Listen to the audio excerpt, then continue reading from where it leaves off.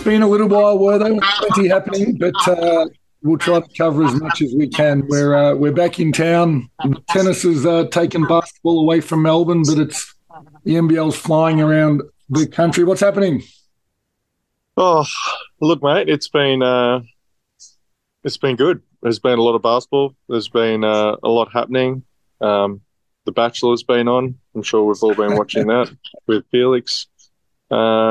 Between Felix and Darren Lucas, reality TV and basketball. Wow.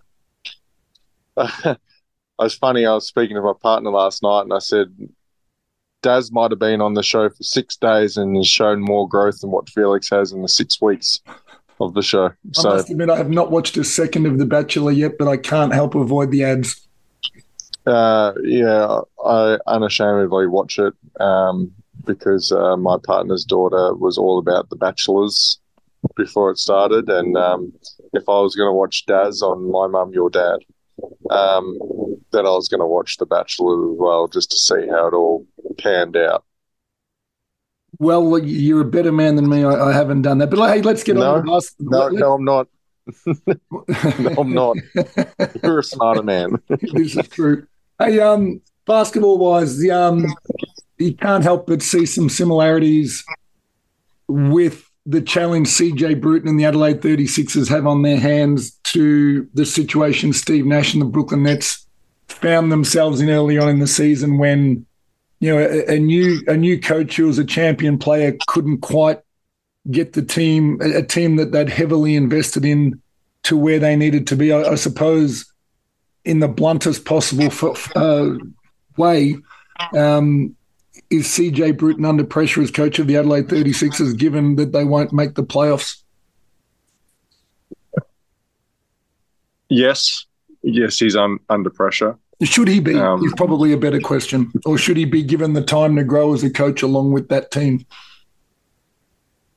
Previously, the most unwanted job in the NBL would have been the Wildcats position, which Scott Morrison found out last year. If you're on the losing side of a streak, the whole state turns on you. Outside of the Perth job, the Adelaide 36ers job has been the one position that is the spot that you wouldn't want to be in as a coach.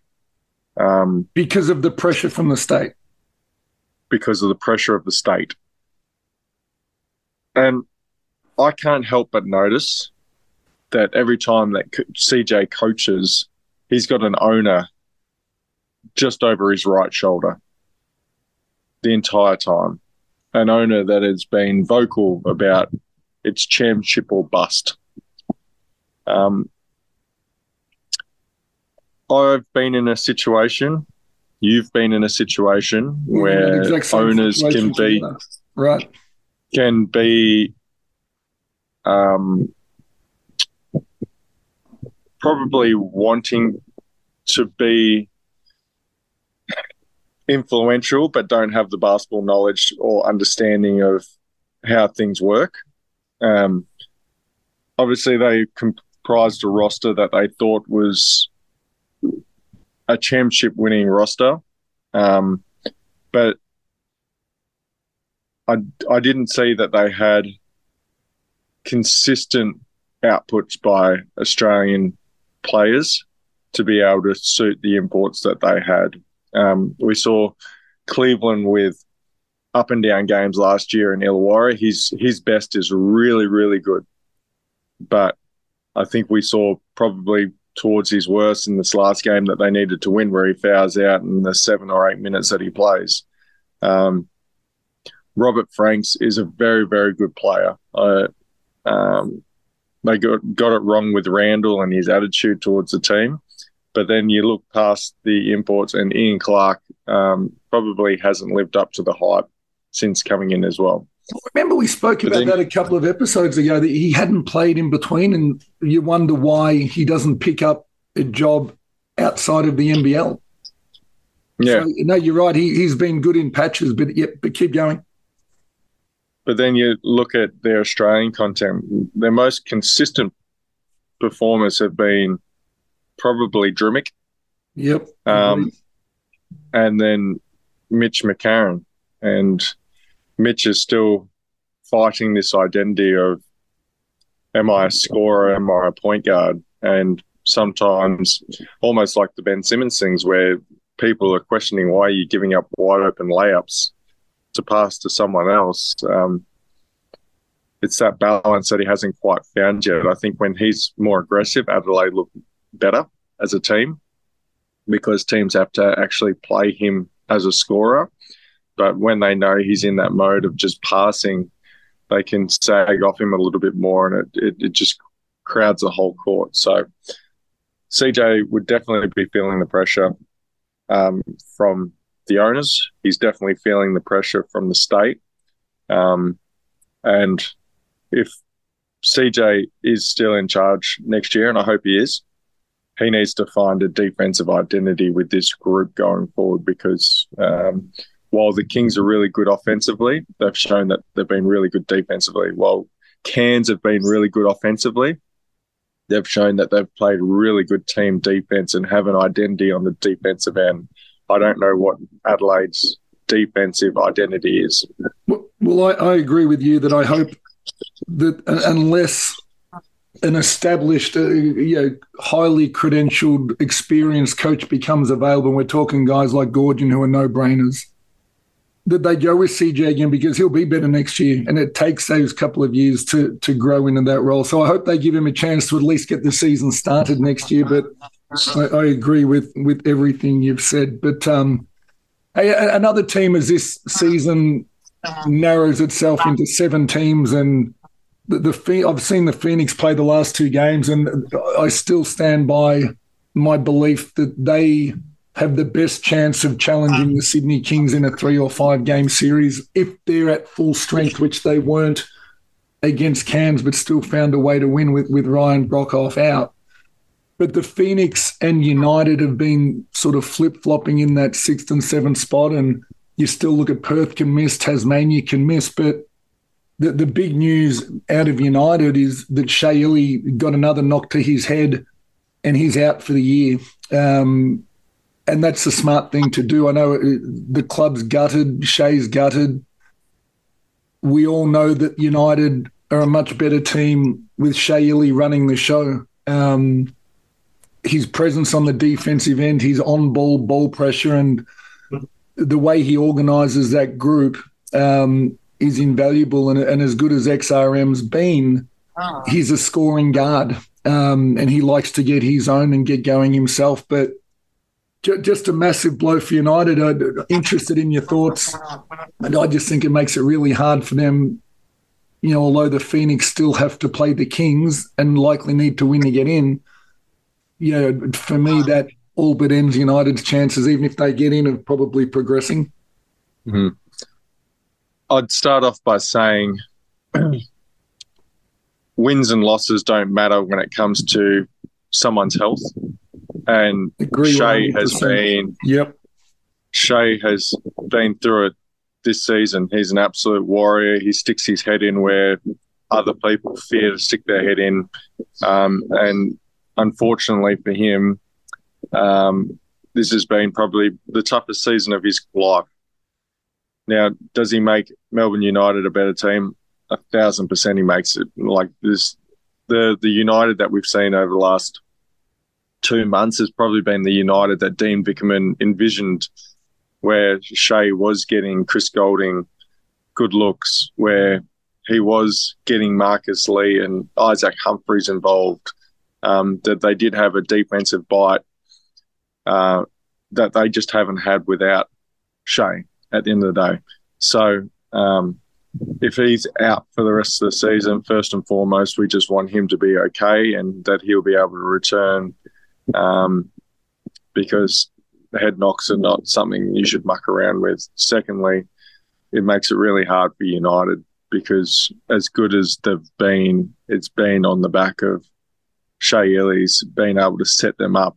And then XRM now probably plays further into the conflicting roles that he's had to play this year of I'm a scorer and we're losing, I'm a bench player not scoring as much. We're winning. Now I'm being asked to get back into that position again, where I might be in a position to score again. So I find it hard for United to make it from here. However, Marcus Lee has been fantastic since coming over. He's been much better than what I anticipated him to be. But I agree, and I want to go back and echo what you said at the start. And I've been reasonably close to the Illy family, having coached his wife Morgan for the last 3 years and getting to know his daughters. And we really hope that this is something that he does recover 100% from. And even to keep this in a basketball context, we all know that most NBL players that aren't the absolute top tier will go and play NBL 1, or they'll pick up another lower paying contract in the off-season. And Shea is one of those players and has played for the Sandringham Sabres. And I'm guessing completely with a number, they might pay him $20,000 to play that season. And that $20,000 clearly helps their family. My hope would be that, and again, this may be off topic, but United find a way to help supplement that $20,000 and make sure that he doesn't play, but he doesn't suffer financially through not playing. So there's a little bit more to it with head knocks like that. And I think United have made the absolute best choice and shown that they've protected him. That they could really make a stand if they were to invest in making sure he got right in the off season by continuing to protect him almost from himself if he did want to get there and play. Just before you move on, it'd be remiss of us not to talk about Harry while we're talking about head knocks. Absolutely. Harry Froling, and the Froling family is someone that I've known for a very, very long time. The Frolings, Shane, Jenny, Harry's parents. I tweeted about this the other day, that no individual should go through a one punch hit, a king hit, if you may. No family should have to see their son, brother, be in that state as well. Harry's got a long road to recovery. I got a message this morning that he's doing better. Has no idea what happened. But like I said, hopefully the punishment fits the crime. No matter what someone does, you don't hit someone when their hands are down. You don't hit them in the face. And, I hope Harry's okay, and I hope he is able to get back on the court again, because having a brain bleed and a fractured skull, there's a long road to recovery there. And, we wish Harry all the best as well. I couldn't add anything better. Well said, mate. Absolutely.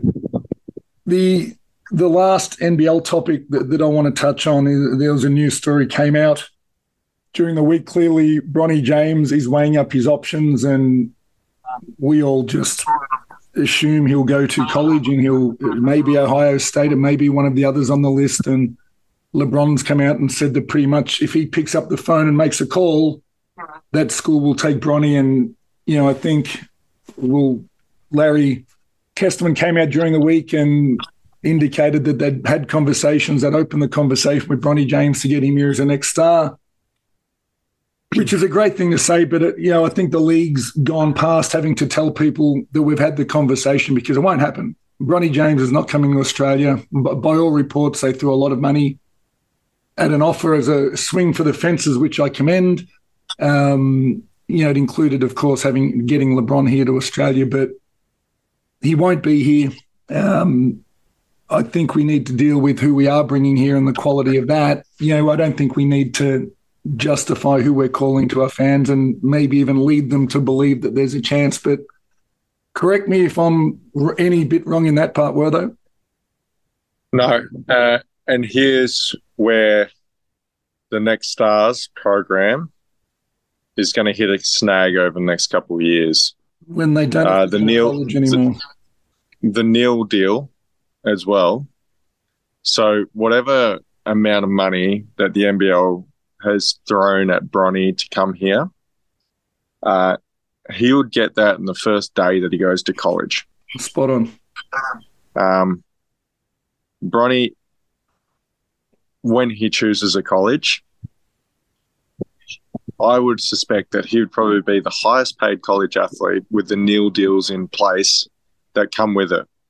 He'll have a Nike deal, guaranteed. That would be in place.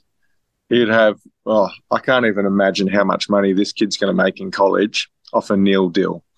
And like you said, I think that's going to be the biggest killer of the Next Stars program over anything else, is the ability to market the kids now and them getting paid going to college at the end of the day. The other obstacle, of course, that the Next Stars program faces is the NBA after next season is removing the requirement for players to go to college from high school, and they'll be able to go straight, which is why the Next Stars program works. So the NBL's got a bit of work on their hands to make sure that we can continue to bring high-profile young athletes out when the best ones are able to go directly now, straight from high school, to become drafted and go to the NBA.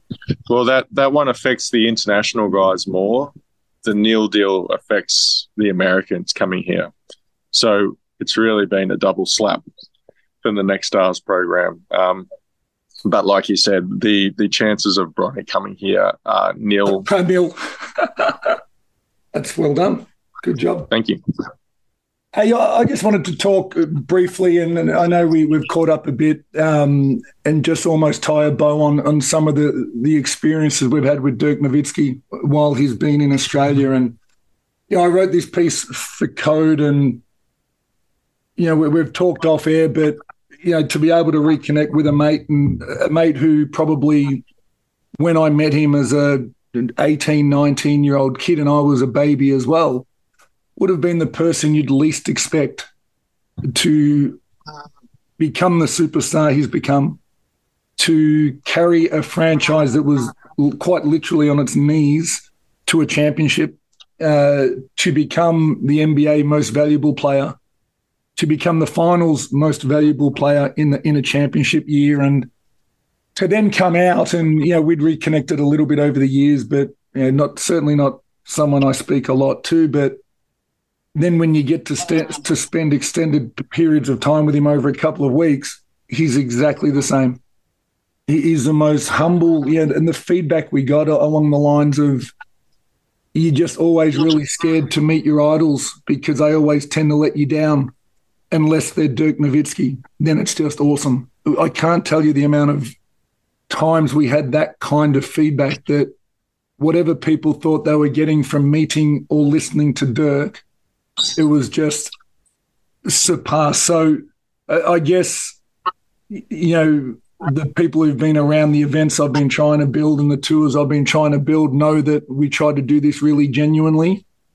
And the stories that Dirk told, the lessons that he shared, and there's one, and the one that stands out that I do want to share and I wrote about, and he got asked a couple of times, what's the single best piece of advice he would offer anyone who wanted to become successful in whatever they did.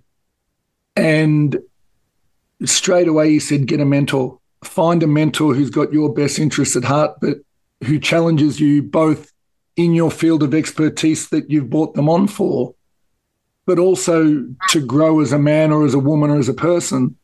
He spoke about his mentor, Holger, who was an ex-champion basketball player and junior coach, but on top of all of the on-court hours that he spent, and on top of the fact that he was always just a phone call away, whether he was on the other side of the world or not, the stories that he told about Holger challenging him to finish school and to become a better student early days, to learn a language, to learn a musical instrument, to visit museums on the road with him, of course, to make sure he broadened his perspective on life so that when things weren't going as well on the basketball court, it didn't become all-consuming. He had other things in his life to look forward to, and he reckons that balance was something that helped him get through those 21 years and to become the quality of player that he became. I just thought for some of the younger people listening, and maybe even for the business people, it was just really good advice that as soon as he said it, I thought, I've got to share that. But, from me, a big thanks to Dirk. I know he doesn't listen to this, so we can probably say anything, but it's been incredible having someone of that caliber to be that accessible to so many people. So it was a lot of fun, and we'll do it again. Mate, as someone who's met Dirk, he is as genuine as they come, and all I can say is I appreciate the time that I FaceTime you, that I got the phone with Dirk waving at me. I really appreciate that. But I think that's another feather in your cap as well, of another great event that you've been able to put on with Josh, with Luke Longley, now with Dirk. I'm excited to see what you've got in the pipeline next, and the resume keeps building on great events that you're just putting on, mate. So well done to you. No, it's been fun. But hey, let's flip this around a little bit. We touched last week, and I actually had a few people reach out and message me. You touched on Firepower, who are the old owners of the Sydney Kings, and we were speaking about how difficult it is to play through the distractions that become involved with lack of payment and those kinds of things. And I pretty much just wanted to give you the floor to share, reasonably briefly what that year was like for you. And we ended up beating you guys in the championship, but learning later on what you went through and your group went through to just get there. And it probably helped me understand why Gorgon ran around the court fist bumping in game 4 like an idiot, because that was out of character for understanding what you guys went through. So I guess tell us just a little bit about that year, because I'm not sure it's that story's been told enough. No, the start of the season was fine. Everything was per normal for us, of what a NBL season should look like as far as getting paid and whatnot. And I think it was just before the Christmas break, it came to payday, and nothing came through. And the phone calls start going. And one thing about having Gorgon is you can always guarantee that there's almost Amanda, his partner, in the front office there. And so Amanda would have started getting the phone calls of what's going on. I'll preface this by saying that I was a younger guy, and at the time, I can look back on things now and say that some guys on the team made way bigger sacrifices than what someone like myself or Luke Kendall. I was going to say, name a couple. Let's let people know how great these. And we're talking 2007-8 here, just by the way. But people like Russell Hinder, who wife, 2 kids, 1 on the way. Jason Smith, wife, 2 young kids. BJ Carter, wife, and 1 on the way. Most of these people with mortgages in Sydney as well. And all of a sudden the payments stopped coming through. Now, for me, it was more like, I'll know I'll get my money eventually. I'll know I'll get there. I can honestly tell you, I walked out of Sydney in debt after 3 years because we didn't get paid. Yeah. We didn't get the money. And this is where my adulation for Gorge grew, because he found a way to get guys to rock up to training. We didn't have to. We didn't have to play. How did he do it? He did it in only a way Gorge could do, and sort of made it us versus everyone else. Everyone else. and we were going to stick it to firepower, and we were going to stick it to anyone. And obviously, like you said, we fell short. We went to 5 games. Jason Smith was playing with a broken hand by the end of it. Dante Draper with a torn hamstring. But I look back on it now, and we had no rights to be in a grand final series with the mental state of where the players should have been. We had no right of making it to a game 5 with the injuries to key players that we did. And, you know, I look back on that time now, and I really think of how classy Jason Smith was, how classy Russell Hinder was, BJ Carter, Glenn Saville. We just had a group that we ended up playing for each other. And you've been on groups. Not every group gets along. You've been on gorgeous teams. It's hard to stay together throughout the season when you train as hard as what you do, and you get into physical altercations like you do at training. There was nothing tougher than a gorgeous training session. Games were easy. They were meant to be easier. But when you're going through that sort of toughness of training and you're not getting paid for it, and you're not sure when the next paycheck's going to come through, and you've got guys bullshitting you about where it is. And Tim Johnson, the owner, is flying in and out of Sydney first class and is in Sydney for a day. We made sure that the whole team went and saw him if he was in Sydney for a day. We'd find him. And he'd still look you in the eye and telling you. Look you in the eye and say, yeah, sorry guys, I know it's been rough. Money will be there Tuesday. And it never was. I look back on it. There's so many great people that were in that Sydney Kings organisation. There's still some there today that went through that stuff. But I'm forever grateful for my teammates for making that experience more palatable than what it should have been. I'm grateful for the relationships I have with some of those teammates still to this day. But it was definitely the most challenging year of my professional career, for sure. And I'd hope that the NBL is now past this, with teams folding, with owners not being able to pay and whatnot, and we've moved on to a more reliable, because the NBL during that time was definitely a shambles. I went through more times than I care to worry about. But I'm glad that the NBL is in a space that it is today. And that, I think that's the reason we wanted to bring it up, with cross between what the Bullets are going through with the disorganisation there. And every time we get asked about the NBL and expansion into the Northern Territory or the Gold Coast or whatever it might be, I just think that the first thing that the NBL needs to do, and for the reason you've just described so well, is to make sure that any club that comes into the leagues here in another 20 years and it pays its players and it's professional and it's sustainable as a business. But no, I'm glad you're able to share that story. I went to, and you'll laugh, I went to Sean Redditch's jersey retirement. Can I just say, on the weekend, the funniest thing in the world would have been if, when they hung his singlet up and it fell, flopped from the rafters. How good would have that been?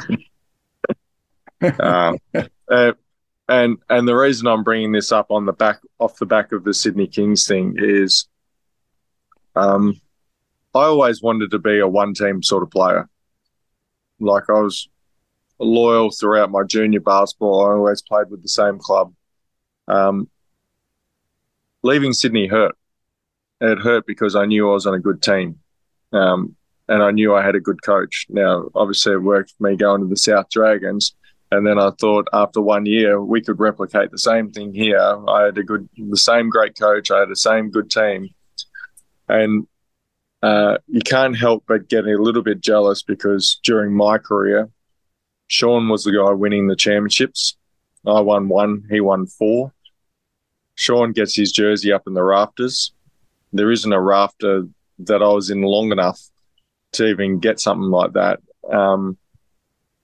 And, you know, I look back to those Sydney times of what could have been, essentially. Not to say that I should go up in the rafters next to, you know, Matty Nielsen and Dwayne McLean and all that, far from it.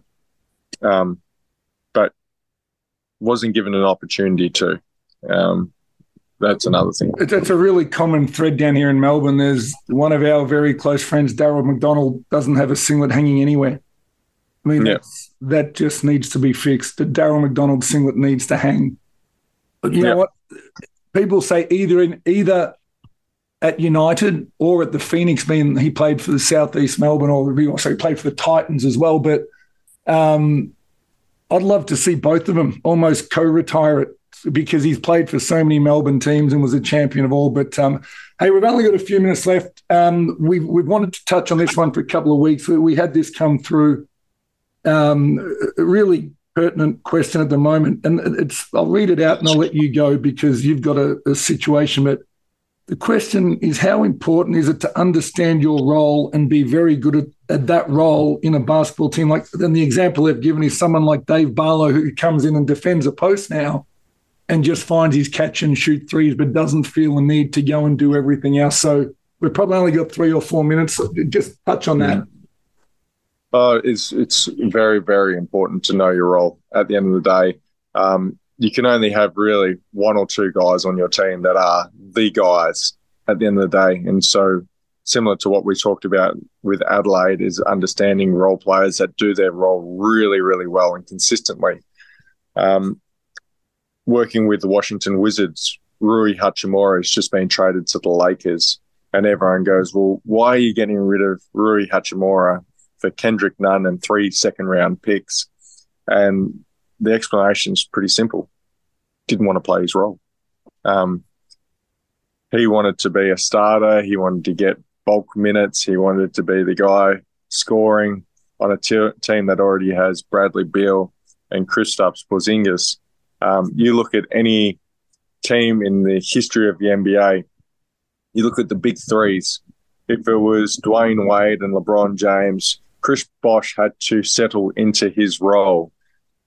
Kevin Love had to settle into his role next to LeBron and Kyrie. There's just so many different examples that once it gets past the 2-player mark, the third player has to settle into the role. And so for David Barlow, who is a defensive and 3, even Ariel Huckporty, shot blocker, run the lane as hard as you can and try and get a seal on the front of the rim. Those guys make the team. And when you get to a final series, you will never hear a coach saying we're dependent on our best player to be the best player on the court. You never, ever hear that.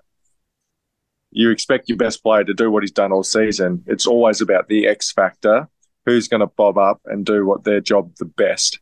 And when it comes to, say, this final series, we won't be talking about an Xavier Cooks versus Tajir McCall or Will McDowell-White. We'll be hearing about the role players. What does Angus Glover do off the bench? What does Sean Bruce? What does Geordie Hunter do? What does ironically, I think one of the best role players in the NBL right now might be DJ Vasiljevic. For me, he could have the ball in his hands a lot more and create more, but he's been fantastic in bringing back what he does and what he provides to that team, and he picks his moments. I just think he's been exceptional as well in that. I agree with you. I agree. So to put it bluntly, the role players are the most important part of the team and understanding your role at the end of the day. And once you have role clarity, your team as a whole tends to function a lot better. And I will give a little bit of a shout out to who sent that in. It was from Daryl Corletto. And, you know, I played with Daz and you played against Daz for a lot of years. And played with Daz. He's one of the best. And, you know, I had the ball in my hands a lot when I played with Daz, but he made it easy for me because he created space. And every time we gave it to him, he made the right choice or knocked down a shot or shot his little floater. And he just knew what he was doing on the defensive end. He was a great positional defender. And off the court, he was a great role model of how to be a professional. I was going to say the appreciation, again, when you've got the ball in your hands a lot, that those role players who don't get recognised as much, the appreciation I know that I had in the years, I had some individual, seasons that went well. I thought Dave Thomas was underrated. I thought Stephen Hall was underrated. I thought David Stiff was incredible. Dazza, of course, but we had Neil Mottram just came and beat guys up and allowed, so many guys on that team who probably didn't get enough credit, but, I'm glad we're able to speak around. But without, with them trying to do more or being jealous of other people's roles, we just couldn't have, go back to that 07, 08, you probably would have gone one step further, but, we didn't have those issues going on around us. We were really tight and we were good. So, no, I agree. It's just so important to be the best at one or two things. If you want to set foot on the floor, don't be good at everything. Be great at one or two things while you develop your other skills in your own time. But, mate, I'd say just look at an NBA bench, and everyone has a specific skill set that they do really, really well. Mate, that's all we've got time for today. We'll make sure we get on next week and get these ticking over as close to every week as we possibly can. Great chat, mate. We'll talk to you soon. Thanks, mate.